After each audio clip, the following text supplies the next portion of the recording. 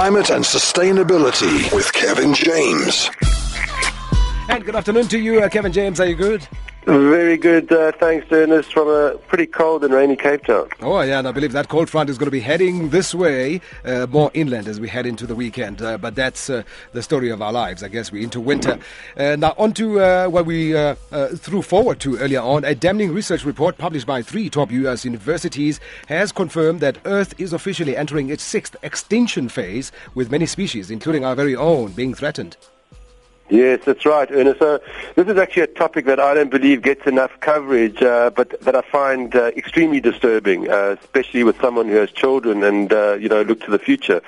I have to say, though, but I do love the title of this report, basically that the species the world over are essentially, and they call them in inverted commas, the walking dead.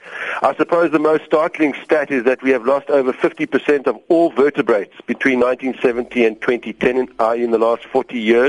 In fact, in South America, where deforestation has been the greatest, 83% of all vertebrates have been lost to deforestation. So the report, which has been authored by scientists from Stanford, Princeton, and Berkeley University, so really not a mess around, these are top universities, confirmed that vertebrates were vanishing at a rate 114 times faster than normal. And the last similar event was 65 million years ago, when we lost all the dinosaurs, and that was as a result of an asteroid. It wasn't even as a result of human activity, which is the case with the present extinction phase. The research examined historic rates of extinction for vertebrates, finding that since 1900, more than 400 vertebrates have disappeared, an extinction rate 100 times higher, as we said, than other periods. The research, which cites climate change, pollution and deforestation as the main causes for the rapid change, notes that the knock-on effect, and we speak about this often, the connectedness between everything, the knock-on effect of the loss of the entire ecosystems could really be dire.